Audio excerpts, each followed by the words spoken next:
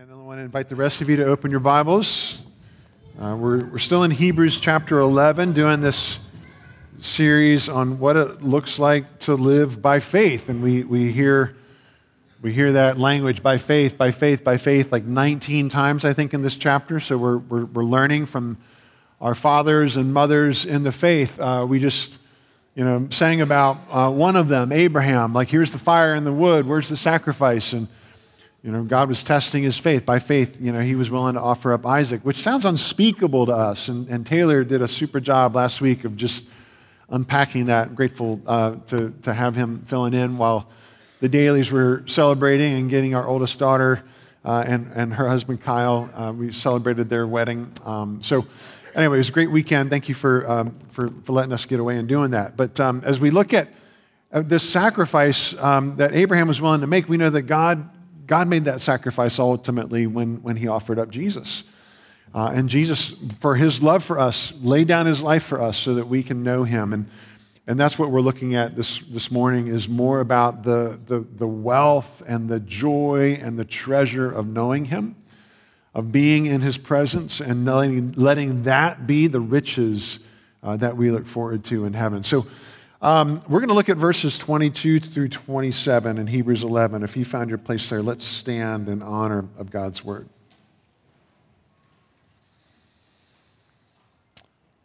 By faith, Joseph, at the end of his life, made mention of the exodus of the Israelites and gave directions concerning his bones. By faith, Moses, when he was born, was hidden for 3 months by his parents because they saw that the child was beautiful and they were not afraid of the king's edict. By faith, Moses, when he was grown up, refused to be called the son of Pharaoh's daughter, choosing rather to be mistreated with the people of God than to enjoy the fleeting pleasures of sin. He considered the reproach of Christ greater wealth than the treasures of Egypt, for he was looking to the reward. By faith he left Egypt, not being afraid of the anger of the king, for he endured as seeing him who is invisible. Lord, we pray that would be true for us today, that you would help us to see what is invisible. Give us faith to see Jesus and his wealth and the pleasure that we have in knowing and being known by him. In his name we pray. Amen. Please be seated.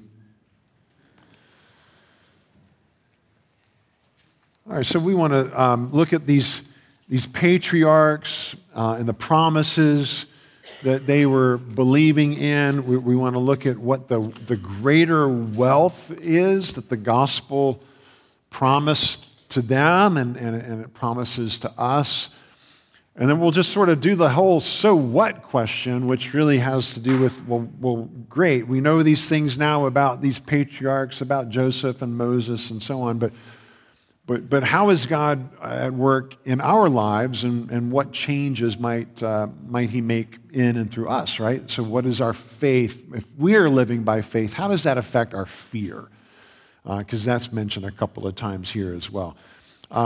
Let's jump in and talk about the patriarchs and the promises. So we're looking at Moses for starters, and at Joseph for starters, because really that's where Exodus picks up, is right at the end of Genesis.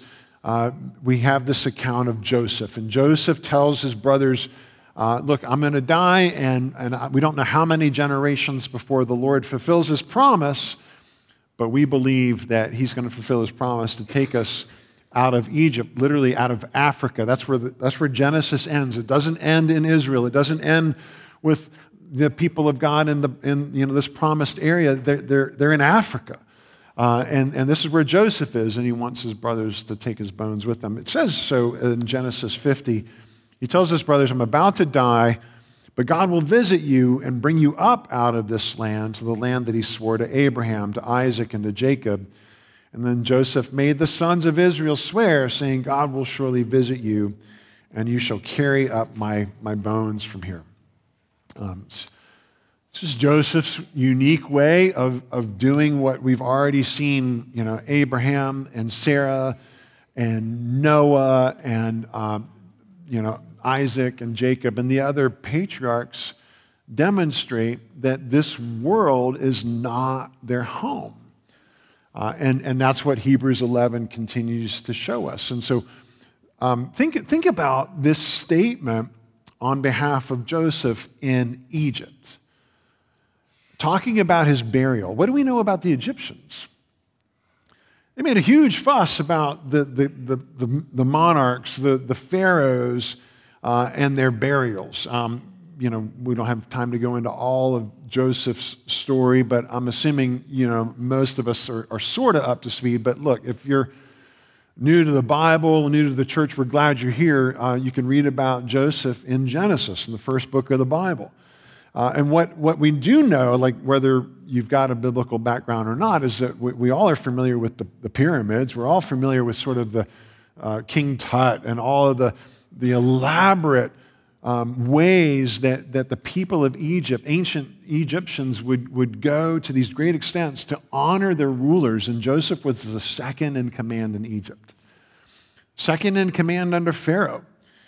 He had this incredible career, this incredible rise to prominence, and every single person in Egypt knew who Joseph was. They knew his name, they would have known his face, and not that I'm saying that they would have built a pyramid in Joseph's honor, but the fact that Joseph is saying, I don't want that kind of honor, I don't want that kind of legacy in this superpower nation of the ancient Near East.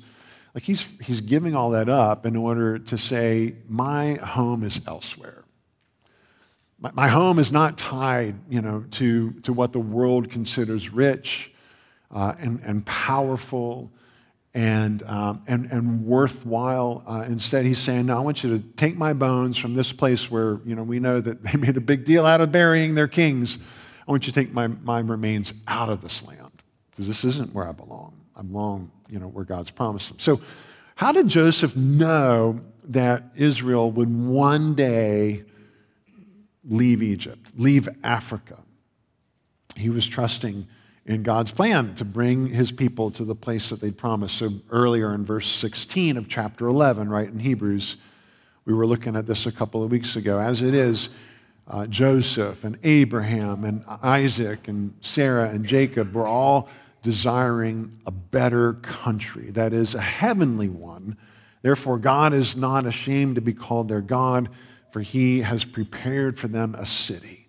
God's not ashamed to be with us. He's not tolerating us. He's not putting up with us. It's not some cosmic eye roll for us to be with him. In fact, he has gone to make sure that we can be with them, even when we weren't asking for that. And this is this promise that Joseph ultimately was looking toward. Let's switch over to Moses, right? So we're just kind of walking through this whole hall of fame of faith in Hebrews 11, and we get to Moses. And I just want to ask you a quick pop quiz question. What's the first image that pops into your mind when I just say the name Moses? What comes to your mind? Moses. Some of you are going, oh yeah, Charlton Heston, Ten Commandments, right? And if you're too old for that, you're still probably thinking of some old guy in a beard and a robe and staff, right? What if this was the first thing that popped into your mind? Baby Moses. We don't think of baby Moses, right? But look at what Hebrews is pointing out to us. Verse 23, by faith Moses, well, not so much Moses actually, Moses' parents, when he was born, was hidden for 3 months by his parents because they saw that the child was beautiful and they were not afraid of the king's edict. They were trusting in God's promises. They have this beautiful baby in front of them. And really what we're learning about is not Moses' faith, but his parents' faith. And isn't it kind of interesting? Isn't it kind of encouraging that we're not told their names? Oh, I'll give you $5 to anybody who can tell me Moses' parents' names. All right, I'll give you $5 at the end. Well done. Jochebed and Amram. So we learn about them actually in Exodus 6. But Exodus begins, remember, they're still in Egypt. They're still in Africa. And there's this new king that comes over Egypt. He didn't know Joseph. And that's tragic, right? He doesn't know this person who saved Egypt from starvation, saved thousands, if not millions of people from starvation. And then he furthermore feels threatened by how fast the Israelite population is growing. He wants the babies to be thrown into the Nile River. But the midwives feared God and did not do as the king of Egypt commanded. They didn't participate in this genocide, and they let the male children live.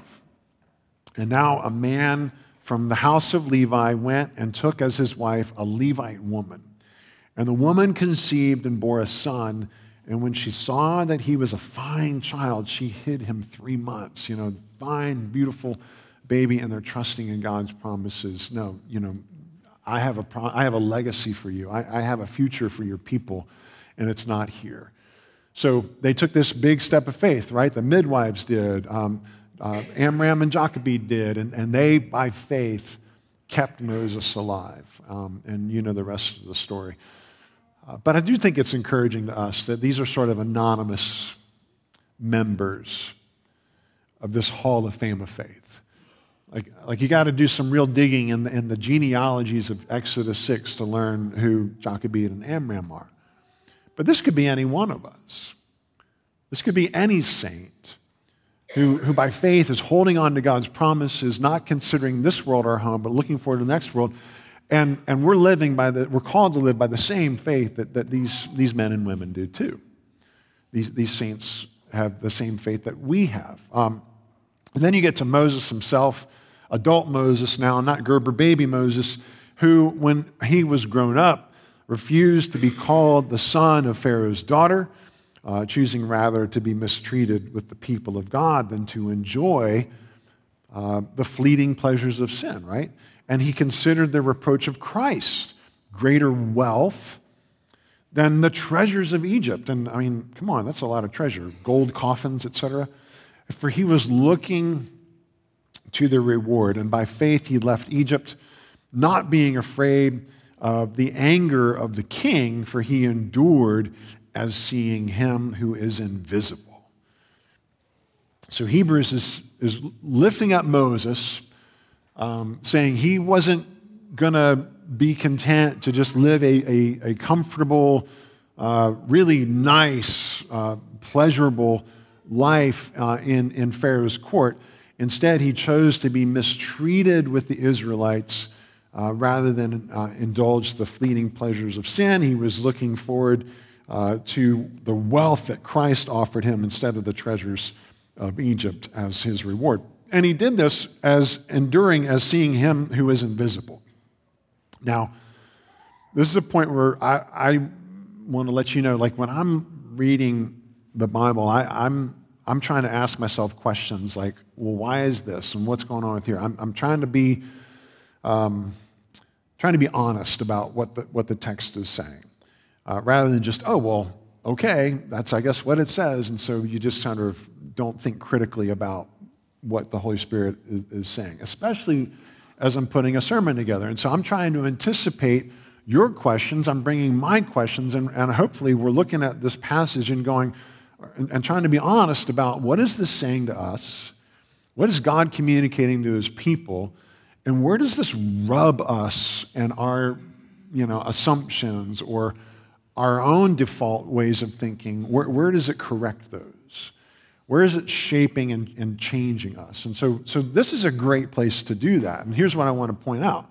Like this text is saying that by faith he left Egypt, not being afraid of the anger of the king, for he endured as seeing him who is invisible. And it sort of lifts up Moses. Boy, good for him living by faith in what's invisible, right?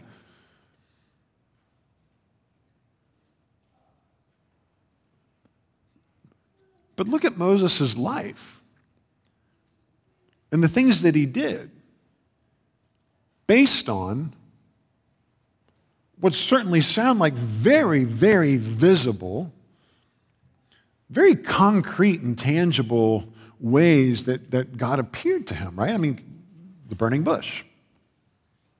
That wasn't invisible. I mean, God's appearing to Moses in this bush that's burning, but it's not being consumed, and he hears this voice, and that sounds pretty concrete. And then tells him to go, literally, behold, the cry of the people of Israel has come to me, and I have also seen the oppression with which the Egyptians oppress them. Come, I will send you to Pharaoh that you may bring my people, the children of Israel, out of Egypt. So he gets this promise from a bush. and then he goes to Pharaoh, and there's all these other signs and wonders, right? The plagues, I mean, that's visible stuff that's going on, incontrovertible, so much so that Pharaoh eventually caves and says, all right, get out of here. And then what happens? The pillar of fire, pillar of cloud, this demonstrable evidence of God's presence that everybody can see. And then they have this deliverance at the Red Sea, the parting of the Red Sea, which throughout the rest of the Old Testament, they keep looking back on as this pivotal, demonstrable, definitive moment of God saving his people. And you want to tell me those things are invisible? They're not invisible. We look at those and go, man, I wish I had some signs like that. Here we are lifting up Moses by faith, but it seems like God gave him an awful lot of evidence. Where's my evidence? Did you ever pray like that? You're just looking for some kind of guidance, some kind of reassurance. God feels far away and you need a sign, you need something, right? I mean, I've felt that. Have you felt that? Some of you have been around Tabernacle long enough to know exactly where I'm going with this. And if you're new to Tabernacle, I hope you never forget this.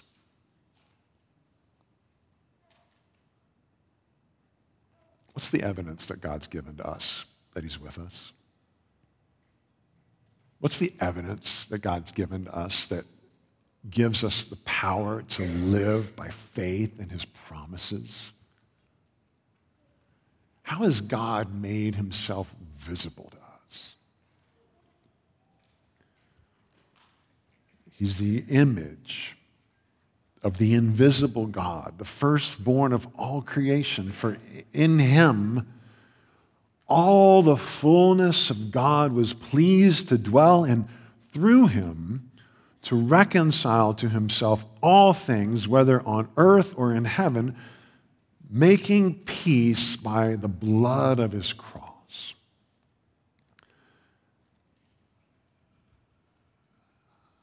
I get it that it would be wonderful, right, to pray and to ask God for some kind of reassurance or direction, and then poof, that thing, that concrete answer appears immediately. I get it. That would be awesome. But at the same time, what I want to reassure us of, what I want to comfort all of us with, is this gospel truth that we actually have more visible evidence than Moses did. We have a person. We have Jesus himself. And I know our eyes did not see him firsthand, but our great fathers and mothers did. And the evidence is incontrovertible. He's a historical figure. His life, death, burial, and resurrection were attested to by hundreds and thousands of people. His life has transformed the world. The argument is not, well, did he exist, or did he, was he crucified, or was he resurrected or not? Like, that's really been proven, genuinely. The question is, what are you going to do with the evidence? What will we do with the person of Jesus? And if we're saying, he hasn't revealed himself to me, he hasn't given me enough evidence to believe, I can't live by faith, I can't trust him, or I'm having a hard time trusting him because I don't have enough answers to prayer, we ought never to look any farther than Jesus. I understand that there's lots of people who want to provide comfort and then want to say, well, consider this, consider that, what about this prophecy, and so on. Like, those can all be ancillary, but what's central is the image of the invisible God, Jesus, our Emmanuel, who tabernacled among us. His cross is the evidence, too, that God is not just putting up with us, like we said, but he really has prepared a place for us. He's prepared a way for our sins to be forgiven so that we can enter his righteous and holy and pure and good and perfect and beautiful presence and not screw the whole thing up, not pollute it. But we come in purified. We come in clean. We come in forgiven. And the cross is the evidence of that. So by faith, right? Why?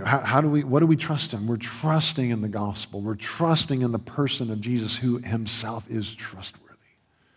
And this leads us to greater wealth than anything that this world can offer.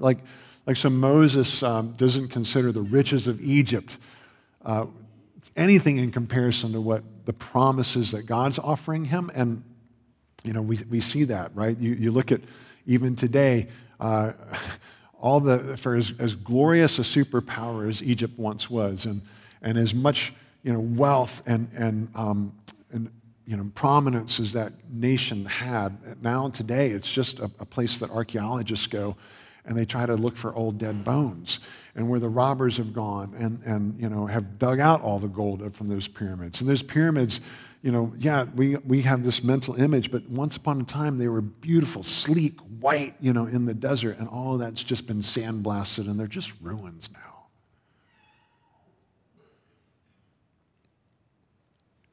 And Moses' economy was right. Egypt had dust to offer him in comparison to heaven's promises. Just to bring this into our world here for a second, Wall Street Journal did a little article this past week talking about our nation's wealth. Like, where are we at as a country? Where am I at? Where are you at? And here's what the Federal Reserve is telling us about the household wealth in the United States. Okay? Don't miss this. The Federal Reserve revealed that last year in 2022, the average net worth of American households, American families, topped what amount, do you think? $1 million. The average net worth of American families topped $1 million. And all of you are going, yeah, that sounds about right. Right? Yeah, that's me. Sure.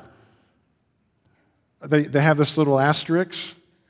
Though that figure is skewed by a small number of multimillionaires and billionaires. Okay. So we're not talking about the median. We're talking about the mean, the average of every household. Now, in fairness, though, what is the actual number of U.S. households or families that are worth $1 million or more? What percentage would you say of U.S. households? It's actually 12%. 16 million American families have a net worth of $1 million or more. And 12%, that sounds like a lot, right? Arguably, that's some of these households, some of you are worth over $1 million. I know you don't feel it, though, right? Nobody feels like they have enough. Even the millionaires, even the multimillionaires, even the billionaires. You ask Andrew Carnegie, how much is enough? Well, just $1 million more or whatever. No one ever feels like it's enough. Everybody always worries, well, am I going to have enough? And you can be rich or poor, and we all feel the same thing. We all want more. We're all worried that we don't have enough. And you contrast this way of thinking, the way the world kind of does wealth, with what the Bible says is real wealth, and you come across places like this in Isaiah 55, where the prophet is saying, come everyone who thirsts, come to the waters. And he who has no money, come and buy and eat. Come buy wine and milk without money, without price. And then, the corollary is, why do you spend your money for that which is not bread, and your labor for that which does not satisfy? Why are we spinning our wheels running after the world's wealth when God is offering us these riches and wealth in heaven with him. This is the lasting treasure that we can have with Jesus. It will never fade. Some of you are aware that we were in Italy with the Kilmers for the wedding a couple weeks ago, and Kathy and I got to do a day trip while we were there. We drove into Assisi, and you may know Assisi because that's where St. Francis of Assisi, that's where he grew up, and he walked those streets in the 13th century. He was came from a prominent, wealthy, silk dealing family, and his father was a big businessman, and so Francis was very privileged, very wealthy, apparently very handsome, kind of a ladies' guy, and then God got a hold of his heart, and he felt God's call, and in the middle of Assisi, and you could stand in the place where it's reportedly happened, he forsook his title, he forsook all of his wealth, he took a vow of poverty, of obedience, and of chastity. And then a bunch of other guys started following him too as friars, and they became the Franciscan order. Why do people take a vow of poverty? What's going on with that? You have to ask somebody who takes that vow for their particular reasons, but maybe why would the Franciscans make poverty one of their vows? They might have gotten some inspiration from Jesus in the Sermon on the Mount. Do not lay up for yourselves treasures on earth where moth and rust destroy, where thieves break in and steal, but lay up for yourselves treasures in heaven where neither moth nor rust destroys, where thieves do not break in and steal, right? Think of, again, Moses or Joseph, rather. I'm not going to be buried in Egypt. I know that those pyramids, as impressive as they may be and as impressive as those gilded coffins may be, they're just going to ultimately be the stuff for robbers and just going to be sandblasted ruins. Like, they get that. But Francis, I think, I don't know, only the Lord knows anybody's heart, but Francis and his friars, I think it's wrong to think of them as just foregoing wealth. Like just poverty for poverty's sake, as if there's something noble and holier about poverty instead of like having an income, etc. What's really going on is they're looking for true riches, right? Jesus directs us to lay up our treasures in heaven, to, in a sense, pile it on in heaven and not to get confused and think that we're supposed to be piling it up here. This is just, we're going to leave it behind. But Jesus is unapologetic. The Bible doesn't tell us to forego riches. It just says put them in their proper context. Pile them up in heaven. Don't forego pleasure, but instead make sure your pleasure is heavenly rather than earthly. And so what's interesting is places like Psalm 16, where it says, you've made known to me the path of life, and in your presence there's fullness of joy, and at your right hand are pleasures evermore. So, John Piper is one who famously, pointed this out. And I remember like in the 1990s reading Desiring God, and he's talking about this concept called Christian hedonism.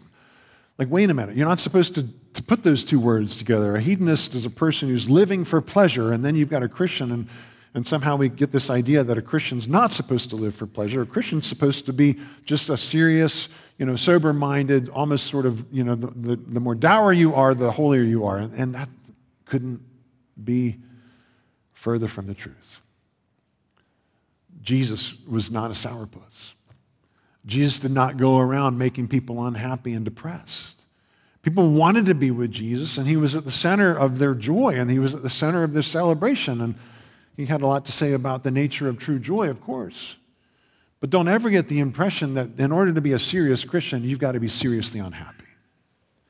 And this is, Piper made famous a quote by C.S. Lewis in his sermon, The Weight of Glory, and probably you've heard this quote, but some of you haven't, so just bear with me if it's redundant. But Lewis points out, 1940s, it would seem that our Lord finds our desires not too strong, but too weak, right? So C.S. Lewis is saying, the problem with Christianity isn't that we're longing too much for pleasure. We don't long for it enough. Our desires are too weak. We are half-hearted creatures fooling about with drink and sex and ambition when infinite joy is offered us. We're like an ignorant child, who wants to go on making mud pies in the slum because he cannot imagine what is meant by an offer of the holiday at the sea. We're far too easily pleased. We settle for what the world offers us instead of grasping and piling up the pleasure that God gives us in heaven. That Jesus is this joy that will last forever. He's the treasure that will make us eternally wealthy. And he provides this treasure at the expense of his own self, at the expense of the cross, of taking on our spiritual bankruptcy in order to give us his wealth, his riches of righteousness. And, he gives us this inheritance with him, and he takes our guilt and our sin away as we trust in him. That's all that is required to belong to Jesus, to trust in him, is to believe that, he's taking my guilt, my sin, my poverty, and instead he's giving me his righteousness, his riches, his wealth. And it's his great desire to do this for us, right? There's never, ever been a love like this, and there never, ever will be one like it to compete with it. So there's no greater joy or wealth than to spend eternity with that kind of person who can love us so completely and at such an exorbitant expense and still count it joy to know us, to be with us, to prepare a place for us, to be eager to be with us. And that's where the joy of heaven lies. So don't settle, right? We shouldn't settle for the fleeting stuff that this world offers us when Jesus is the one who satisfies us forever. And we're looking at earthly riches instead of having Jesus, who makes us the richest people on this planet. So John Piper puts it this way, as he was quoting Lewis, he goes on and he says in his own words, the pursuit of joy in God is not optional. These people living by faith in Hebrews, this is an optional faith. It's required. They're looking forward to these eternal pleasures. And it's not an extra that a person might grow into after he comes to faith. It is not simply a way to enhance your walk with the Lord. Until your heart has hit upon this pursuit, your faith, such as it is in quotes, isn't what pleases God. It's not saving faith. Saving faith is the heartfelt conviction, not only that Christ is reliable, but also that he's desirable. Like he has to become the object of our faith. He's the desire that we have. He's the riches. He's the pleasure, not the means to them. Right? He's the object of our faith. He is the one who's desirable. And it is this confidence that he will come through with his promises, and that what he promises is more to be desired than all the world. That's really Hebrews 11 in a nutshell. When we get this, when we start living by faith, similar to not just Joseph and Moses, but to Amram and Jochebed, these even anonymous, so to speak, figures. When we start living like this, changes happen in our lives. And our faith, which is so far-reaching and so fundamental to everything that we do, it starts to shape us and change us. Like we all live by faith. Every single person, whether they're Christian or not, no matter what religion, everybody's got a faith construct. And we do this in all kinds of ways. Like our money is based on faith. Since we're talking about wealth, let's talk about money. Your money is based on faith. You go to buy a Slurpee, you're doing that by faith. You hand over that legal tender piece of paper, and that cashier says, thank you very much, and here's your Slurpee. And it's an exchange based on faith. The faith is that piece of paper is worth something. It's actually based on our government saying that is legal tender for an exchange of sale in our country. And that's all. And what happens sometimes, though, is in some countries where they've got their own money, people lose faith in the government. They stop believing that the government can fulfill its promises, and then the money becomes worthless. And people don't buy that exchange anymore. But it's all based on faith, on the trust and a belief that, okay, I'm giving you this money and you're giving me something of reciprocal value. What about your commute to work? It's based on faith. How do you know if you leave at the same time, you're always going to get to work on time? What if there's an accident? What if there's some kind of traffic jam you didn't anticipate? But by faith, you were thinking, if I leave now, I'll get there on time. And how about your commute takes you on some of those back roads where it's just two lanes and there's your traffic going this way and the other traffic coming that way and that truck's coming at you? By faith, you're trusting that other driver is paying attention to you. And by faith, we're trusting that I'm not going to be the accident that provides the traffic for everybody else who thought they were going to get to work on time. Growing up and sharing a bedroom with your brother or sister was an act of faith, right? How did you know that you were going to wake up and not have your hand in a bowl of warm water? You remember that prank? Or your face covered with shaving cream? Like, we live by faith. Everything's by faith. Education's by faith. We tell our kids, go to high school, work hard in high school, go to college, go to a good college, you can go get a good job, or you can go on to, get a master's or even a doctorate, and then, all these assumptions, all this stuff by faith in order to get what? Do you know that how many people with master's degrees and doctorates today can't even afford to buy a house? These are all these faith assumptions. I'm not trying to be pessimistic. I'm just trying to make this observation. We live by faith regardless.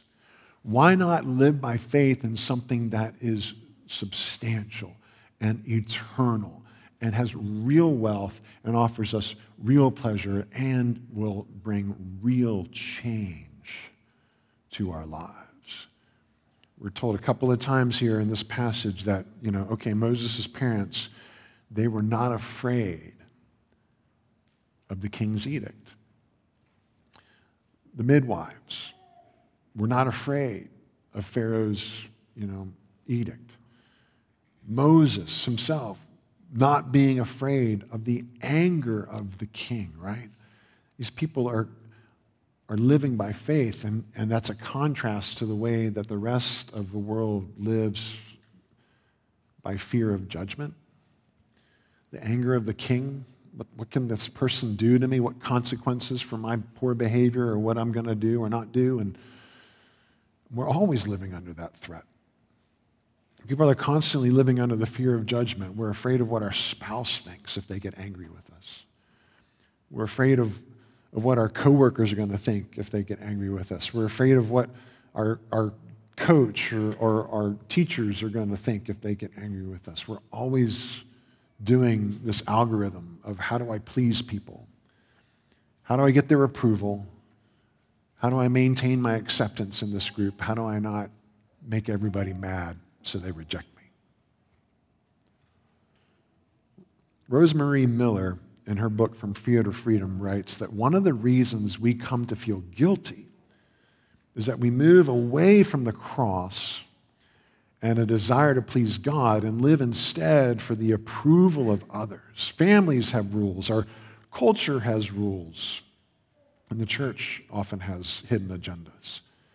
Our society encourages us to be successful, but if we live by a success-failure model rather than under the authority of Christ, we wound our consciences. The gospel takes this fear of judgment away. It gives us God's approval and good standing in heaven's eyes, and we don't have to worry about what our standing is in the eyes of others. You know what this does to our fear? It minimizes it. You know what this does to our faith? It grows it. It can make us bold enough to love people instead of being afraid of them. So the next time somebody's angry at you, right? Like, we have to believe the gospel. We have to live by faith that my approval, my acceptance is not determined on what this person thinks. I have the approval and acceptance of heaven, and maybe because of that, I can have some courage to face this person, to not run away from this person, to engage this person, to be curious about what's really making them upset. If it's something I've done, I can have the courage to even apologize. Or maybe what they're upset about, even though it's being directed at me, is something else, and I can help bring healing by hanging in there. But you have to have faith to do that. What about the opposite side of that? What if you're the angry person? Moses' parents weren't afraid of the king. Moses wasn't afraid of the king. The midwives weren't afraid of the king. You're a king. You're an authority to somebody. I don't know who. Somebody in your life, you're an authority. Are they afraid of you? Are they afraid of your anger? How do we want to come across? Is it our goal to just win? Do we have to win all the time, or can we come across not as an angry king, but instead as just a forgiven saint? Doesn't mean that we don't engage in hard conversations. Doesn't mean that we don't address the disagreements. Doesn't mean that we don't have to iron things out. Yeah, I get it. But if there's people in your life who are afraid of you and you're the angry king, are you living by faith? It's all easier said than done. And I want to let you know I failed at this yesterday. But our failures don't make the promises of God any less true. Right? His judgments removed from us were accepted in heaven. He accepts us into his joyful presence where there are eternal pleasures at his right hand. And with these kinds of riches, why are we so afraid? Why are we so angry? Let me pray for us. Lord, thank you for the gospel. Thank you for the truth of Jesus. Thank you for his historical reality. Thank you for the visible evidence that he is to us, and his cross proving that your wrath is satisfied, that we are forgiven and accepted in heaven's eyes, that we're approved, and that we have eternal pleasures, and we have forever riches at your right hand. Lord, would you please fix our eyes on these things, your presence, your joy, your acceptance. And Lord, would you help us to live by faith in these things so that we can be clearer pictures of how you relate to us and to others, and that we can live by faith even in the face of anger. And we pray this in Jesus' name.